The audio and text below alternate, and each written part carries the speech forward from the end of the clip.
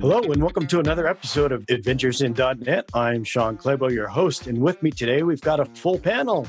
We've got Caleb Wells. Hey, Caleb. Hey, how are y'all? Yeah, hey. I think we're doing better than you, but you are damn lucky. Yes. Being in New Orleans, and of course, the season isn't over, so I won't, We've been blessed so far, right? We've had three big misses in the last couple of months, and I hope to keep it that way. Yeah, I do too. There looks like there's a number of them out there brewing. So. Yep. All right. And we also have Joel Schobert. Hey, Joel. Hey, everybody. How's the weather up north in Minnesota? Oh, we're turning into fall weather here, so a lot of 50s and 60s. So it's nice outside if you're exercising, but if you're not, you probably need a jacket. Not bad. All right. And then we have Wailu from Australia. Hey guys, how's it going? Good. How do you feel when people say you're down under? Does feel good, but I don't get it every day, obviously, because I hang around with mostly with Australians. So Right. Yeah. It's good to see y'all. Yeah. Good to see you. All right. And our guest today is Jason Wyman.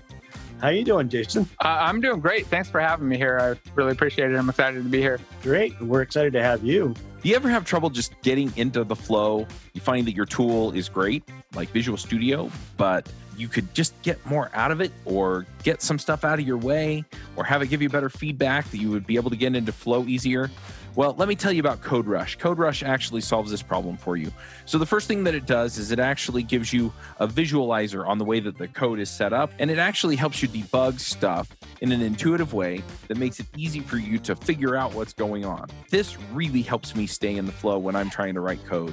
Another thing that it does is it has a whole bunch of navigation options that you can get used to. Now, this is something that I figured out with Emacs, was something that I really got into. So when I started using Emacs, just the key bindings and kind of the natural flow of things made me a much, much more efficient programmer. And the quick navigation in CodeRush is awesome. You should definitely try it out. They have code analysis, so they'll pick out some of the issues maybe for complexity or diagnose some other code issues. That'll point out code smells. It'll help you refactor your code. So the code analysis is another thing where I don't have to actually go in and sit down and think, okay, have I made any mistakes in this code? Because it actually highlights them.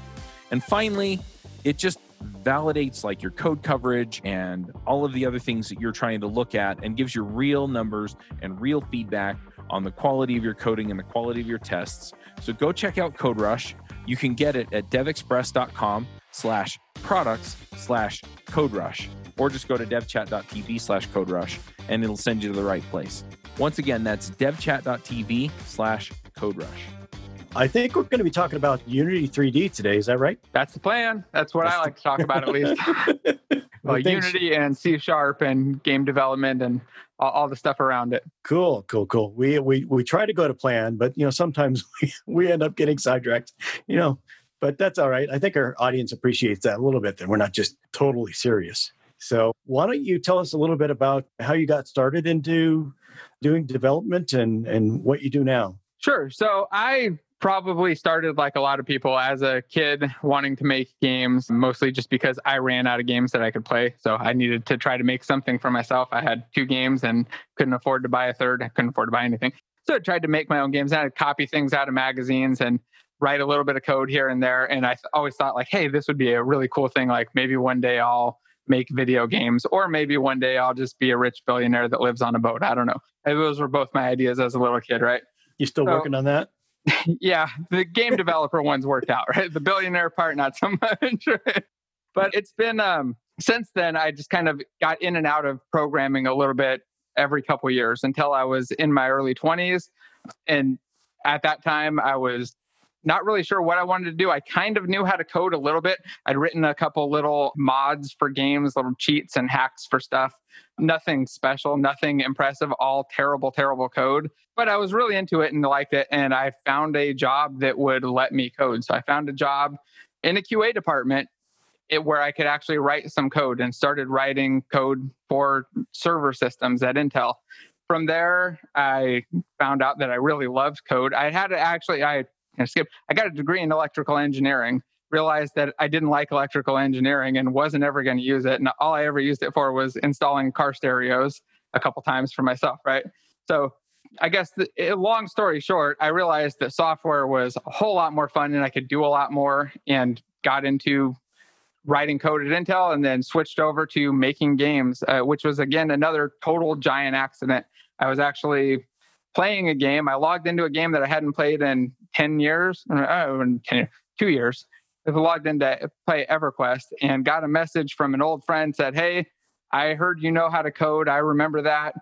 Would you be interested in coming to work on a game with me?" I was like, all right, we're moving to California. So from there, told my wife, and 2 weeks later, picked up, moved from Washington to California, started a game dev job, making very little money in a very expensive area, but it turned out great in the long run. It's been a giant wild ride since then, but it's kind of the start, I guess. So that game that you were working on, is that something that people would be familiar with? That was Vanguard Saga of Heroes. It was a follow-up to EverQuest, kind of, if you've played World of Warcraft, same kind of game, just kind of, I guess, a post-cursor made by the guys that made a precursor to it. It ended up not being a super successful game, largely because of performance problems and scheduling stuff. There was a lot of, all of the same reasons that games fail, of going overboard and not delivering on the key part fast enough and in time and making it profitable. But it was still a big, successful game that had hundreds of thousands of players, made tons of money, made money. It just wasn't a giant, blow away mega hit. It was still a big multi-million-dollar AAA game, though. Cool. Yeah, I've never written any serious games, but I have written a few bots to play games for me. But that's about as close as I've got. Really? Games for you? Yeah. Yeah. Elaborate. I remember doing that in Ashman's Call. I actually wrote some Lua scripts that would run overnight and make gold for me while I was sleeping. Yeah. All right. Yep. Yeah. The game I played it had a mining aspect to it, and I wrote a bot that would just have a bunch of the little characters log in and then go mining, and every time they got full with gold, they go back to town, sell the gold, go back to the mine, back and forth, back. So normally this was a pay to win type of game, but I didn't want to spend that much money, so I just wrote a program. Well, you can tell we're programmers when we take a game that we're enjoying and like, hey, I think I can make it so I can make more money in this game for free, so I can automate this fun. More fun. Right? Yeah.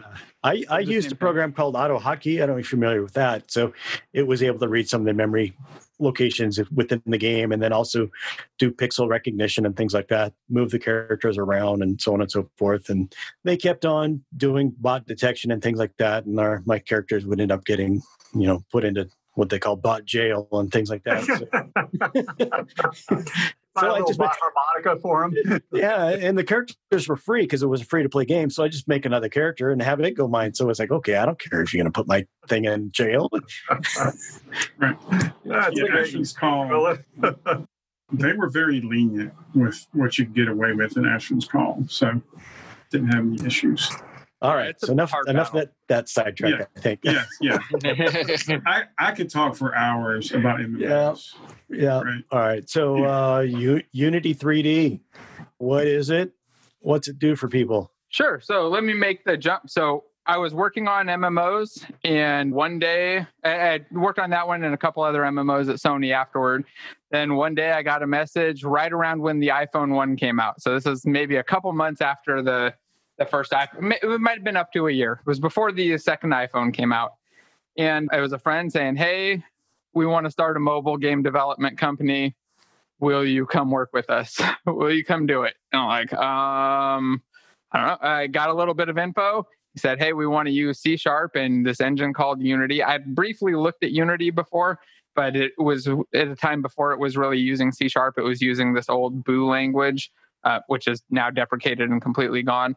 So I kind of looked at it and I was like, I don't know, should we dive into this? Like, is this the right thing? I was used to doing C++ for all game development before that. In fact, most people did C++ for game development, but I'd use C# and enterprise stuff and tools. Dove into it and realized that Unity is essentially a game engine, a lot like Unreal, where a lot of the hard stuff that you don't really want to do yourself is already done and abstracted away.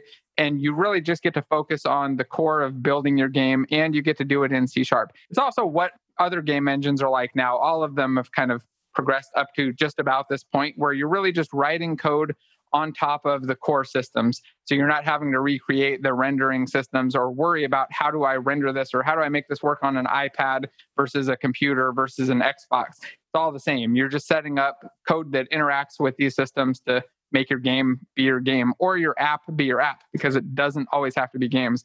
I'd say probably, I don't know the actual percent, but I guess it's at least 10% of people using Unity are doing it for non-game stuff. They're doing interactive experiences or virtual reality things for enterprises or augmented reality for enterprises, or just apps where they need to have a lot of visualization that they can't do in a normal environment. And it's really, really easy to do it in Unity and make it cross-platform to go out to just about any mobile device or tablet or anything that people would be using in your organization. Just actually a quick question about like game engines, I guess. But has that always been the way game programming has been done? Like when you started, have you always programmed a game against a game engine, or no? So I mean, initially, obviously, a long time ago, there were no game engines and everything was handwritten. What kind of happened over time was that a lot of the companies that were building these games started to make their things a little bit more reusable as they would build their next game. So they would build a game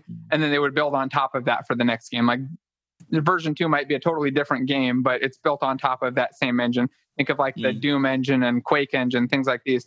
They all got kind of built up. And what happened is a lot of companies have built up their own internal engines. So if you look at big AAA companies, a lot of them have their own like primary engine that almost everybody in their company uses for most of the games and that all of their tech is around. Recently, though, I'd say in the last 10 to 15 years, that's been changing because Unity came out with a reasonably good pricing model. Unreal's initially was like, $1 million plus just to get started.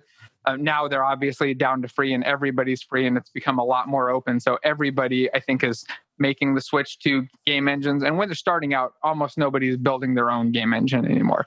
Very, very rare thing to see now, but it used to be really common, and you still find a mix every now and then. But most people are using Unity or Unreal for their games. Right. That's a good way to get started. Go ahead, why? I just said that it sounds like it makes it really accessible to get started these days. Yeah, I was just curious, Jason. So if you use one of those game engines, how close are you then to being able to run on and target multiple platforms for your release? Well, for mobile devices, PC and Mac and all that, depending on what you do, you just to set up a default project, like you build an Angry Birds or something, you really don't have to do anything as long as you're dealing with touch input for your as your default, but that'll work with your mouse too. So you can set it up so that there's really like almost no difference. If you just want to deploy like an app that's showing some visualizations, there's nothing at all. You switch platforms, you install whatever SDK the first time that you do it, which you usually do during your Unity install. You just check the platforms that you want. It'll auto install all of the SDKs and all the build stuff for you. You just pick the platform, hit switch, hit build and deploy, and it goes out. Really, really easy on an Android device. It's a little bit harder on an iOS device because you have to either have a Mac or use the automated build system that'll just deploy out to your Mac or deploy out to your device remotely. So you can use their cloud build system if you don't have a Mac and don't want to get one to do that. Or you can just use an old MacBook or a Mac Mini is what a lot of people use too if they need to do this. Everything else, you just go straight out to the platform, unless it's a console where you'll need a dev kit and approval and a whole lot more stuff going on there. So I don't need to be a math major to write my own physics engine. It's going to do all that for me. You don't need to even really understand physics. You need to understand like what a meter per second is in movement. If you can grasp that this is moving at 10 meters per second, you can see how big a meter is on your screen. Other than that, really, there's not much math involved in game development. There's not much physics involved in game development. There is in game engine development. But again, we're building on top of those engines, so we don't have to build that stuff. The math that you do is generally addition, subtraction, division, multiplication. You're like multiplying this by 0.1 or something to slow them down 10% or to 10% of their speed. That kind of thing. You're not really doing much else. Do I need to know how to draw?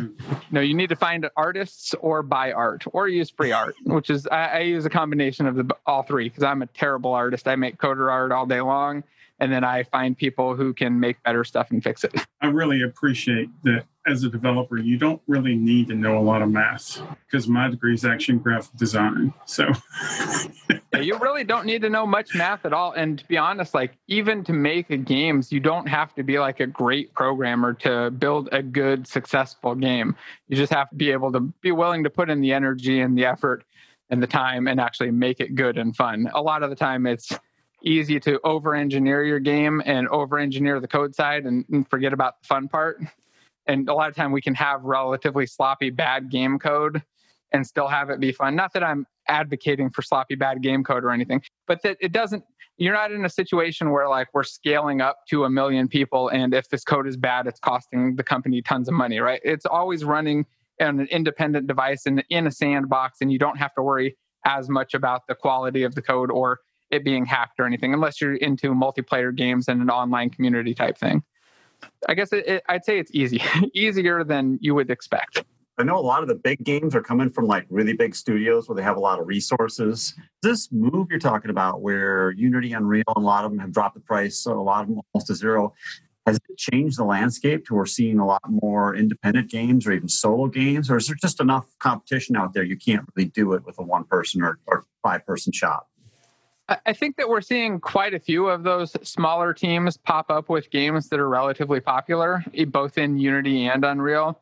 Just looking at some of the stuff that's been out there now, I think that some of those latest teams of the games that my kids are playing are all relatively small. I know that like one of the games that kid next to me plays all the time is Unturned, which was built by like a 16-year-old initially by himself. And it's, millions of sales on Steam. It's a huge hit and one of the top games on there. And obviously, I'm sure he's got other people working with him now, and it's been years. He's no longer a 16-year-old, but it's the kind of thing where you can definitely get into it and build something cool. You just have to be driven and have a vision of what you want to build. Building the game part isn't nearly as hard as getting the game done. I think it's a lot like most software projects, right? Like figuring out the steps to do it, it's doable. It's coming up with the will and the energy and the effort and the idea to do it and then following through. Those small teams, I think, are commonly called indie game development. I think that's really been growing and growing over the years. So you think? Oh, yeah. It's grown and gotten quite big. It is not super easy to make a lot of money as an indie game developer unless you end up with one of those big hits, though. So a lot of indie game developers also do contract type work where they can make a lot more money while they're building their games until they're released. But indie games in general are getting relatively huge. There's just a lot of them out there. You just got to make something that's cool and fun and interesting. So it's not easy to be the next Flappy Bird? Oh, goodness, no. It's easy to make. That's the thing. It's really easy to make the next Flappy Bird, right? I can teach a kid how to make the next Flappy Bird in an hour. It's getting it to be the popular viral hit. That's the hard part. Right. So, Jason, what led you to YouTube and your videos to teach people how to use Unity? That's a good question, because it was totally by accident. The YouTube part kind of came later. I started with a blog where I was just writing about little Unity things that I found kind of interesting and a couple little guides, but I was also writing about Octopus Deploy and noting out our web service deployment stuff and how that all worked with AWS. I was blogging about all kinds of different things. And I found that the Unity things were more fun to write about. And I was having a little bit of, it was all while I was working on enterprise stuff while I started writing these. And I just found that I was having a blast with them, and people were starting to watch them. Every now and then I'd get like 100 views in a day of a blog post, and I just lose my mind. I'm like, I got 100 views today. Oh, just going around the office talking to everybody about how exciting that was. And I was just having a blast and started growing it. And then what I realized was that a friend of mine started doing a YouTube channel, and he was seeing giant growth right away. And I realized that YouTube and Google are just prioritizing those types of content. And I really hated talking, to be honest. Like before I started doing YouTube stuff and talking on podcasts and doing public speaking, I was a total introvert, hated talking to people, never talked to people. I was like giant silent nerd all the time. Right? And it took a lot to break me out of like going up and talking in front of a group at an actual meetup. I kind of got like almost bullied into it, thankfully. I felt like I thanked the guy who bullied me into it many times. But yeah, I saw that they were doing really well on YouTube. And then I found that it was a lot easier to explain things on YouTube because I could go through step by step and show everything that I was doing and explain the things at the same time. So I could say the words of the actions that I was doing, explain why I was doing them, and show it, instead of trying to type that all out and then have them try to watch an animated GIF of the little piece of the thing that I was doing. I realized that I could get the info across a lot better. It was easier to build, and it was just more popular and got out a lot wider. Have you ever wondered if you could be offering a faster, less buggy experience for your customers? I mean, let's face it, the only way you're going to know that is by actually running it on production. So go figure it out, right? You run it on production, but you need something plugged in so that you can find out where those issues are, where it's slowing down, where it's having bugs. You need something like that there. And Raygun is awesome at this. They just added the performance monitoring, which is really slick, and it works like a breeze. I love it. I love it. It's like you get the ray gun and you zap the bugs. Anyway, definitely go check it out. It's going to save you a ton of time, a ton of money, a ton of sanity. I mean, let's face it. Grepping through logs is no fun, and having people not able to tell you that it's too slow because they got sidetracked into Twitter is also not fun. So go check out Raygun. They are definitely going to help you out. There are thousands of customer-centric, customer-focused software companies who use Raygun every day to deliver great experiences for their customers. And if you go to Raygun and you use our link, you can get a 14-day free trial. So you can go check that out at adventuresin.net.com/Raygun. No, I get that. I've written a few blog posts. I did a few way back when .NET Core first came out, right? And you end up writing 5 pages to show them how to set up a basic project, right? It's not. It becomes very dry, and it's not as useful as you think it is when you start. Totally agree. That was my experience too. I'd find like pages and pages and pages, and I've barely shown them anything. Right. Cool. So where does somebody go to get started? What should they do? How should they go about it? I would recommend trying by actually building a game, going through a tutorial where you're going step by step and building out an actual simple game, something that's small, that's a simple mobile game. What I usually recommend for people that are getting started is to pick like 3 mobile games that they think are fun but are super simple, and then cut those out and pick like 3 simpler ones, because they need to be really, really simple, like one mechanic type games. Find tutorials on how to build those, or maybe pick the games by finding tutorials on how to build those, and then go through that process, and then repeat that process on your own by finding another game that has another simple mechanic and trying it, and then going through searching for answers. So what I find is a lot of people will either jump into a tutorial, follow it all the way through, not really understand what they're doing, and then just kind of give up.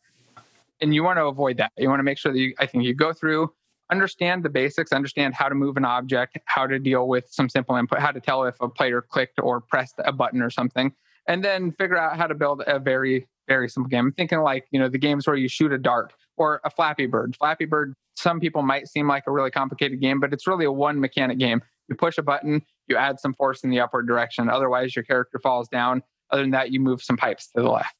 That's the entire game. So coming up with those and then practicing those a couple times, many times, I'd say, until you get better at it and more comfortable with it. Now, for places to start, I assume we'll have a link down below. I also recommend my YouTube channel, just my name, Jason Wyman, and I try to put videos up there all the time on how to get started with Unity. And then I've got a beginner series up at game.courses/devchat. It should take you right there. Take you to the beginner video and show you step by step how to make games in Unity, building out an Angry Birds clone and explaining all of the code. And it's all in C# too. So it should be really simple and really familiar for everybody. There's also not very much code involved when you're building these things. You think about an Angry Birds game, you're looking at maybe 200 lines of code for the base game. It's not a lot there. So it's really easy to comprehend. And it's the kind of thing that you can do in a weekend if you're interested. How advanced of a C# developer do you need to be? Not at all. If you can understand the basics, you can do it. I've taught 10-year-olds how to build Flappy Bird in an hour. They grasped it and were able to reproduce it. It's really, really simple. I mean, you're thinking like, just to give an example and clarify for everybody, if you have a bird in Flappy Bird and you want to make it jump up, you access the rigid body component, which is just, it's literally going to be a private field on your class, and you'll call add force in the upward direction and give it a number. So you give it add force, you give it a direction and an amount. That's it. It'll go up, flies up. That's your code for it. And to read the input, you just check to see like if input button fire 1 was pressed. So it's an if check. You say if input dot get button down and then quotes fire 1, rigid body dot add force up in the upward direction. That's it. That's Flappy Bird's core mechanic. Like, it's 2 lines of code. Cool. I'd love to get my daughters when they're old enough to start programming. This could be a good place to start, like game programming, because it's something they can see and things like that.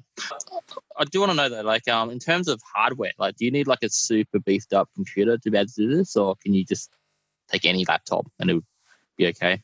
No, not at all to get started. If you're building just a regular game, or you're building out, like learning how to build games, you don't need anything powerful at all. You could use an old crappy laptop with 4 gigs of RAM and probably Windows 7 and be fine. I would recommend going with the best thing you can, obviously, but it doesn't really start to beat up your system until you're building these bigger AAA type games that have tons of art and tons of just giant meshes and textures. And then really it comes down to memory and compile time. But if you're building these simple games, you're building your standard mobile game, you can do that on just about any old laptop, and it's going to be perfectly fine, very responsive and fast. You got to remember that the games that you're running are running on a phone. So as long as your laptop is faster than your phone, you're probably pretty good. And your laptop should generally always be faster than your phone, I hope, at least for developers. So actually, one thing I do want to know is like just comparing game program to, I guess we're all kind of business programmers here. How do you actually plan out a game? Like, is there like in the business world, there's generally like a spec, right? That a developer will generally follow, and it'll show them where to put a button where and what to store in the database. Like, but for game development, do they do that, or is it more like the programmer will just kind of make it fun and then that'll be it kind of thing? Like, is there any kind of planning involved? I would say it's exactly like enterprise, where some places there's a lot of planning, there's a spec, and there's we'll actually have like a design spec and a whole design doc with details of how everything should work, how things should interact, how the whole system should be built, and then talk in between the code team on how the things should be put together. There's also a lot of the same stuff that you see in enterprise, where there's one guy just randomly has an idea, goes in, puts it into the thing, and that's it. So it depends on the company completely. I've seen the extremes of both ends in game development and in enterprise stuff. But when it works best, I'd say it's more like the really well-oiled enterprise systems where you have somewhat of a plan, you kind of know what you're going to do, you build on it, but then you adapt once you realize that you were wrong about these 3 things. And it's harder to, I think, be right all the time about game development because you're also figuring out what's fun, right? Not just what's going to work, get the job done, but is this also going to be fun? And sometimes you have to make those tweaks and adjustments because it works fine, it does everything the spec says, but nobody enjoys it. So what's the point? So what do you find are some of the most common mistakes for new Unity programmers or developers? Okay, I've actually done a video about this. It's kind of a thing that I think about a lot. The biggest ones are over scoping and over engineering. These are the 2 things, especially coming from enterprise developer friends. I have a lot of friends who are enterprise developers and they've got into game development at different stages or hobbied around or toyed with it. And they generally tend to run into those 2 problems where they're either come up with a game that is like the dream thing they've always wanted to build. They already know how to code giant enterprise systems. They're like, I'm just going to build the big game that I want to build. Like, I don't really care about any of this other little crap. I'm just going to go straight to the big thing. I'm going to build it. And then they start laying out a little bit of a framework for it and abandon it because they never get to the actual fun game stuff. The other issue, and this is the one that hits everybody, is just over engineering. I don't know how many times I've met or talked to other developer friends who had a plan for a game that they wanted to build. They had a system that they wanted in it that they thought was really cool. They spent 6 months building that system, never built their game, gave up again because you're just building a boring system that's going to get plugged into a game maybe and maybe work if it's fun. And they never got around to actually building out the fun part of the game. So I always recommend that people start with building out the fun thing, prototype it out and go through that process, especially if you're on your own and you don't already have this team and design doc and a plan. Go through, prototype it out, try it out, figure out what's going to work, and don't over-engineer your stuff. Like, just try really hard not to. It doesn't mean don't make it good. Make it clean, make it good, but don't spend more time than you need to building out patterns and systems and all kinds of other layers of abstractions that you don't need. And also don't try to cram stuff that you did in enterprise necessarily into game development. This is the last one that I want to hit on, because I did this. I jumped back and forth constantly. And one of the things I really loved in enterprise development was dependency injection. Love it, love it. I love using DI for just about everything in my C# world outside of game development. So when I got back into Unity again, I was like, I'm going to see if I can figure out how to do this. And there are some frameworks out there. There's some ways to do it, and they work really well for a certain set of games that are built around this framework. It's a giant nightmare, though, if you're trying to learn Unity or trying to figure out how to build Unity and trying to plug in the system that literally fights against most of what Unity does.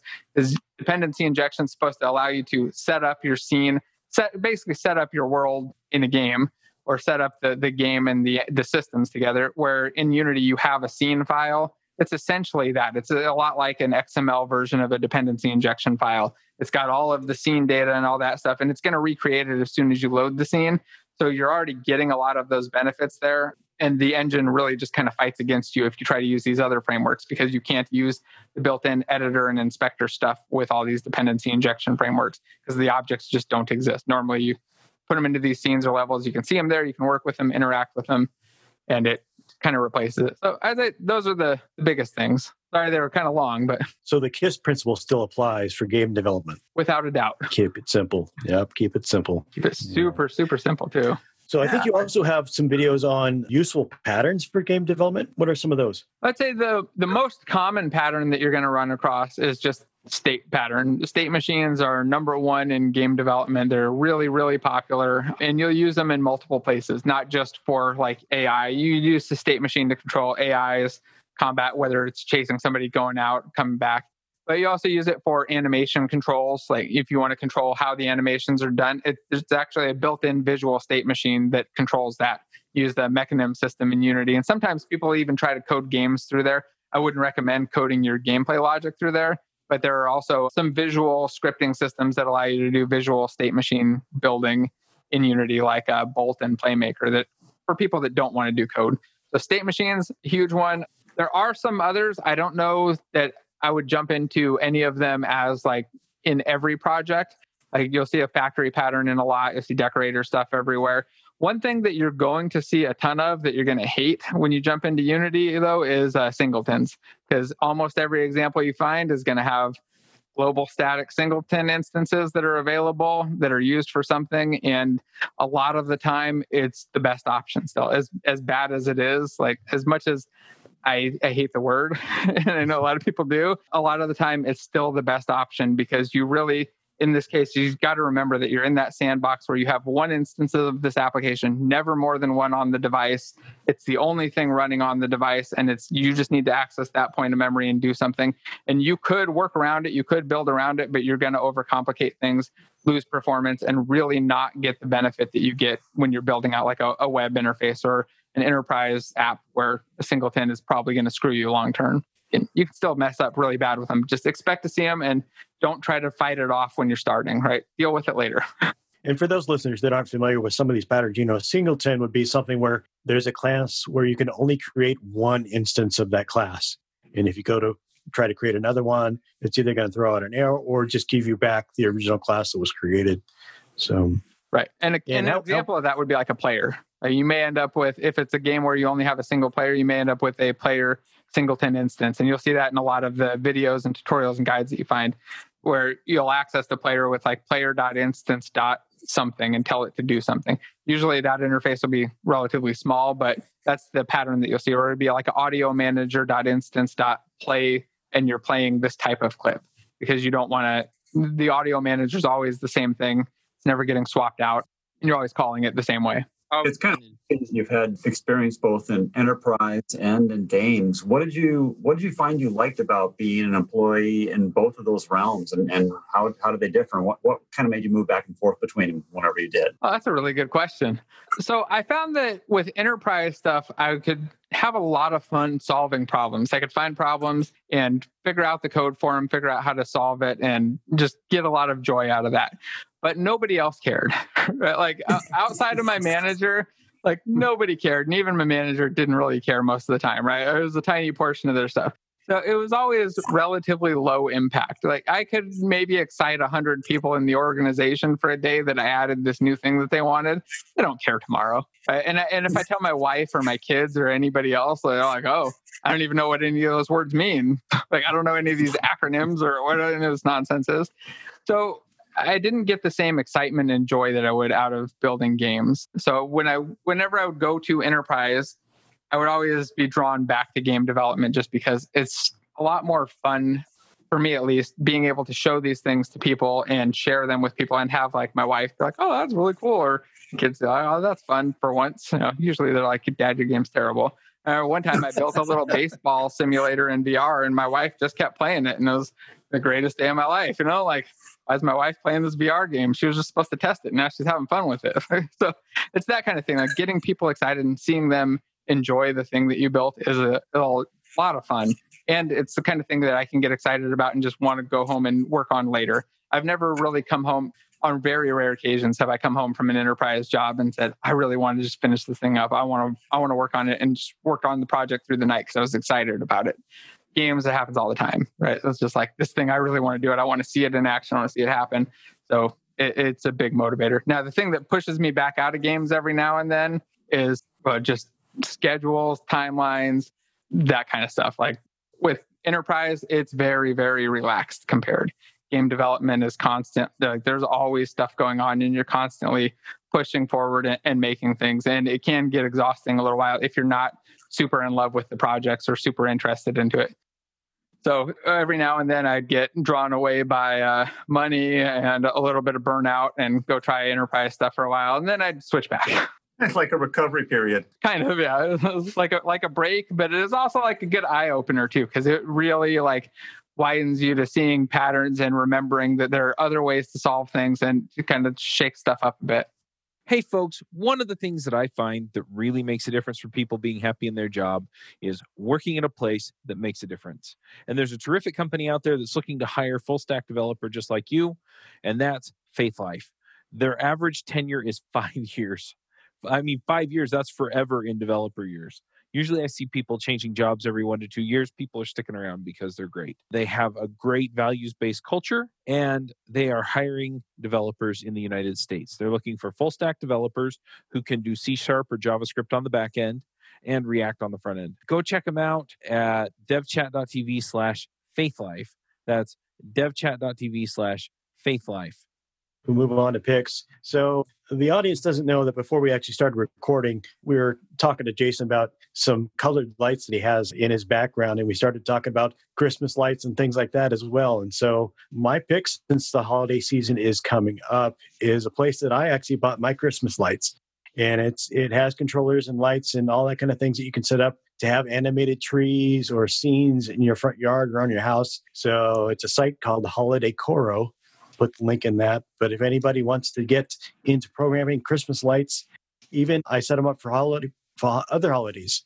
So Halloween, I'll make everything like orange and spooky and things like that. So if you want to get into that, check out this website where I got my lights. All right, Caleb, what's your pick? So this episode is actually giving me multiple picks, but I need to save some for later. So I'm actually going to do one that goes along with the 3D modeling. There is a company called TurboSquid that's based out of New Orleans. I've actually interviewed with them previously, several years back. But they're a big player in this space. And I actually think I've added a link to some of their free FBX files. But they're a good company and got a lot of good stuff. So that's my pick for this week. Oh, that's cool. Because, I know about TurboSquid because I've done some 3D animation and things like that. I didn't know they were out of New Orleans. Cool. Yep. All right. Why? What's your pick? Okay, so I kind of had a bit of trouble thinking up a pick this week, but and I'm not sure if I've actually already done it, but for this particular one, but I have kind of a habit of forgetting my keys and just wallets like all the time. Like it's not as much of a problem like whilst I've been working from home, but there's so many mornings where I'm just kind of running around the house going, oh my God, where did I put my keys? I can't get to work kind of thing. So then I bought these things called like a tile, and there's like these little keychain things where you can put them into everything. You can put them into your keys and your wallet and things like that. And then you got to phone app where when you've lost your key, you can just kind of, I guess, go into the phone app and then figure out and then pick the tile that you want, and it starts beeping. So it's saved me a few times from not being able to find my stuff. So yeah, I've actually helped somebody find their keys with a tile before. I didn't have a tile myself, but I found some keys outside where I worked, and it had little tile thing on it. I said, what's that for? And so I looked it up, and then I was like, okay, does this thing send out its own little signal or whatever? So I did find out that you had to install the app on your phone, and then it would report the location to whoever owned the keys. And yeah, next day they came and picked up the keys. So it definitely does work. I think if you've got the tile, you can also press the button on the tile, and it also rings the phone. So a few times I've actually forgotten where my phone was. If you're in range, but this person was gone; they weren't anywhere around. Oh, right. So it had to pick up somebody's phone that had the app installed in order to report the location. So that was still cool. All right, Joel. Let's hear what you got. My pick was recreational. I had a friend come up from Austin, Texas to get out of the heat down there. Apparently this was, I guess, every day in August hit 100 or above. So he was happy to get away and come on up and visit me. And we went to the Chequamegon National Forest in Wisconsin, over here next door to Minnesota. And that is this beautiful 1 million acre national forest that has a couple hundred miles of mountain and gravel trails winding through it. And if you're a mountain biker, it is just a joy to ride. It's just seems like limitless trails. You know, when you're in town, there might be like a couple 100-acre place and you'll have the weavy trails that kind of turn back on themselves. This feels like you're just going straight line for miles and miles, which you actually are. So we did 3 days of mountain biking up there, and man, it was great just to be away out in the woods. Stayed in a little cabin by some lakes out there in Cable, Wisconsin, and really had a great time with it. Cool. Sounds fun. Yeah. All right, Jason, have you came up with something you want to let our listeners know about? Sure. I got two, actually. After listening to your guys, I got really inspired. So the first was my buddy Jason's BitGem 3D site. Just like Turbo Squid, he's got a ton of really great art and a lot of free and cheap stuff. And he even has like an unlimited plan on there. I use this stuff all the time, and I always tell people to use it. So if I'm telling people what to use, I highly recommend it. It's just bitgem3d.com. I use this stuff all the time. I really love it. I just love the art style. It's really cool and fun and colorful. And the other thing I wanted to share was just because I spent all day yesterday, or most of the day yesterday, and a lot of this morning installing a shelf from rcgdesigns.com that I freaking love. It's amazing, and it's the coolest thing I've ever bought and put up. So I wanted to share that too. Just say, go check it out. He builds these cool, like if you're into weird steampunky type stuff with weird custom gauges and crap, like I am, it's really neat. Yeah, we saw your shelf at the start. It looks really cool. One of the gauges even has a FPS counter and our frames per second in it. They're all customized and stuff. It's really neat. Sweet. Well, thanks for your time today, Jason. I hope that we've got some people excited about using Unity 3D, and maybe even some future rich game developers. That'd be great. They can send the commissions straight to the show. That'd be great. Or if anybody wants to reach out to the show, they can get in touch with me on Twitter. I am at .NET Superhero. And if they want to get out to you, Jason, how can they get in touch? Just at my site, game.courses. It's a weird domain name, but it's just game.courses. And I've got my beginner stuff on there, courses, and email. You can just email me directly on there. It's usually the best way to get a hold of me. Or my name is Jason Weimann on YouTube. Weimann. Cool. Thanks, everybody. I think it was a great show. Yeah. All right. Everybody stay safe. Yeah. You too, Caleb. Yeah, don't get hit by a hurricane. All right. We'll catch everybody on the next episode of Adventures in .NET. Bandwidth for this segment is provided by CacheFly, the world's fastest CDN. Deliver your content fast with CacheFly. Visit CACHEFLY.com to learn more.